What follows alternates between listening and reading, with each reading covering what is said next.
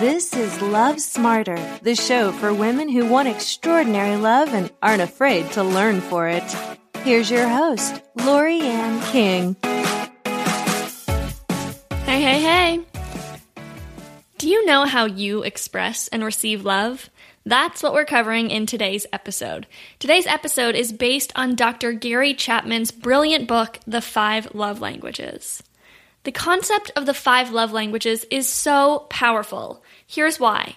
It helps give us perspective outside of ourselves. This is usually very hard to get. We see the world the way that we see the world, and we assume almost by default that everyone else sees it that way too. Or at least that they should. Well, the same is true with love.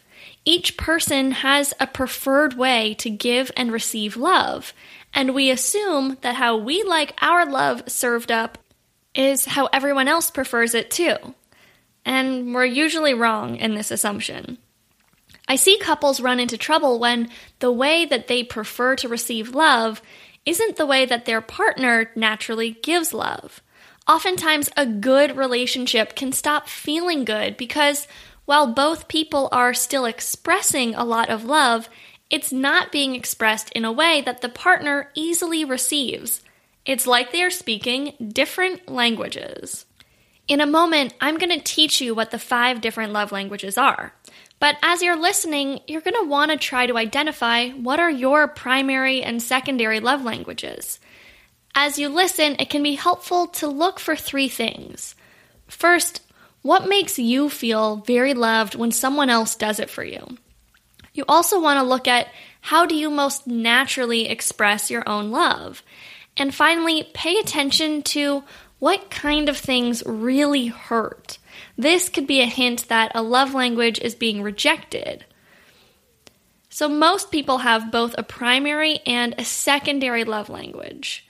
So look for which one is most meaningful for you and which other ones do you really like as well. Okay, let's get into it. Dun dun dun dun. Yes, I just made that sound effect with my mouth. Okay, number 1, the first love language we're going to cover is called words of affirmation. For words of affirmation people, they love to hear positive encouragement and praise. Any kind of vocal expression of affirmation, validation, or appreciation that is expressed to them will really make them feel connected and loved. This is my primary love language. I want to be told that you love me 100 times a day. I want to hear why you love me. I want to hear what's so great about me. I want to be verbally appreciated. And that's the way I most naturally express my love to others too. So words of affirmation might be your primary love language if you really love to articulate your feelings into words. And hearing that from someone else really makes you feel great and loved too. Number 2, acts of service. For acts of service people, actions speak louder than words. Your love language might be acts of service if you really enjoy doing the little things for your partner, like laundry or vacuuming or making dinner. Or you might enjoy doing something less common, like planning a special day out or going to that obscure market at the far end of town to get that one kind of artisanal cheese that your partner really likes because you know that makes them very happy. One of my husband's love languages is acts of service, and for myself, service falls way to the bottom of this list. It's a bit of a mismatch, but knowing about these love languages has helped us handle it and keep the love really flowing between us. Here's one way that I've used understanding that my husband and I have different love languages to make our relationship a little bit easier. Now, I've mentioned in past podcasts that my husband is the chef of the house, and early on in our relationship, I noticed that when he would cook dinner for us and I wasn't ready to eat as soon as it was done, he would get really upset. And I didn't really understand it. I'm able to see now that we had totally different perspectives on what was happening. I saw that he was making food for fuel and nutrition, and he saw what he was doing as an act of love for me. So when I neglected to receive the love that he was showing, he felt rejected and unappreciated. And now that I understand how much it means to him to be making dinner for me as a sign of his love, I make sure that I always drop what I'm doing as soon as he says that dinner is ready. And this one small change has made a huge difference for us. The third love language is receiving gifts. This one is pretty straightforward. Gifts people are people who feel very loved when they receive a gift. This might be because they link receiving the gift to knowing that the person was thinking about them, or they appreciate the intentionality that often comes with gift giving. Or it may be simply that they straight up just love getting gifts. Gifts people are also likely to purchase gifts for other people as a sign of their love. Now, sometimes people resist acknowledging that this is one of their primary love languages because they don't want to be seen as being materialistic or shallow.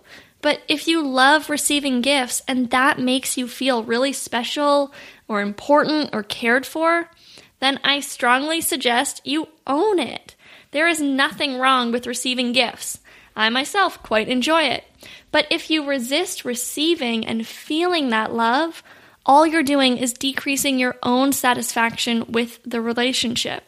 So don't cut off one of your love languages because of a fear of what others may think or that it's bad or selfish. There can also be a huge variation in the kind of gifts that you want to receive. For some people, they might prefer small homemade gifts as a sign of their partner's true undying love, while someone else might prefer really luxurious or expensive gifts that they would never buy for themselves. You might prefer gifts that are very thoughtful or unique, that really show that you've been being listened to and thought about.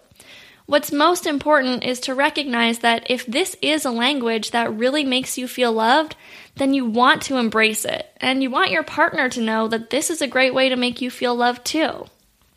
The fourth love language is physical touch.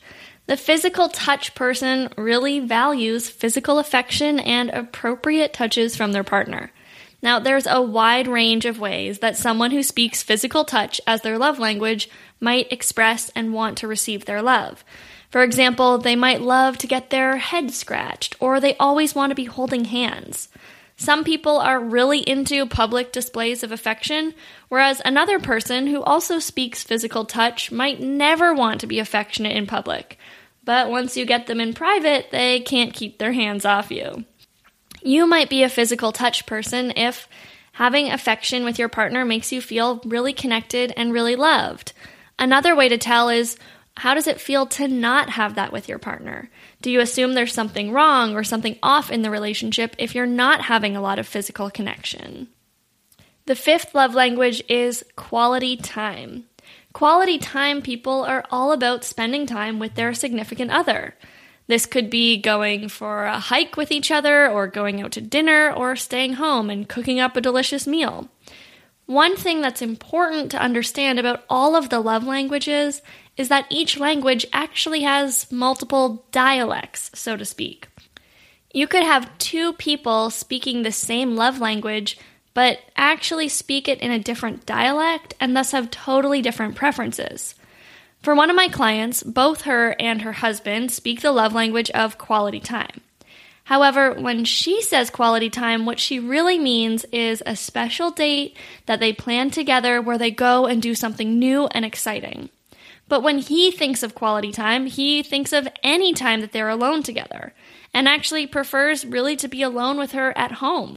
So you can see how if they never distinguished these different preferences, they would end up probably feeling like their partner wasn't meeting their needs. She would be saying, "We never go out and do anything," and he would be saying, "What? I spend so much time with you." So understanding your own love language is a great start, but you'll probably need to get even more specific and discover what it is within the language that really makes you feel loved.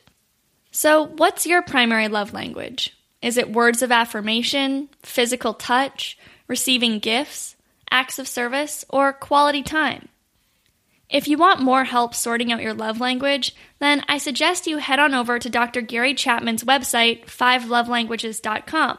He's got a really simple quiz that both you and your partner can take to help you distinguish your love languages. In the next episode, I'm going to be teaching you what to do if you and your partner don't speak the same love language. This episode will be super useful because it really takes what you're learning here and helps you actually apply it to your relationship so that you have more love and connection and fun.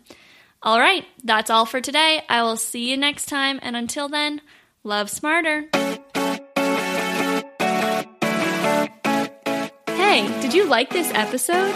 Then you will love my upcoming live online class. You'll leave with insights that improve your love life immediately. Plus, you'll have the chance to ask me anything. This class is completely free and it always fills up quickly. So head on over to laking.tv/free class to register right now. See you in class.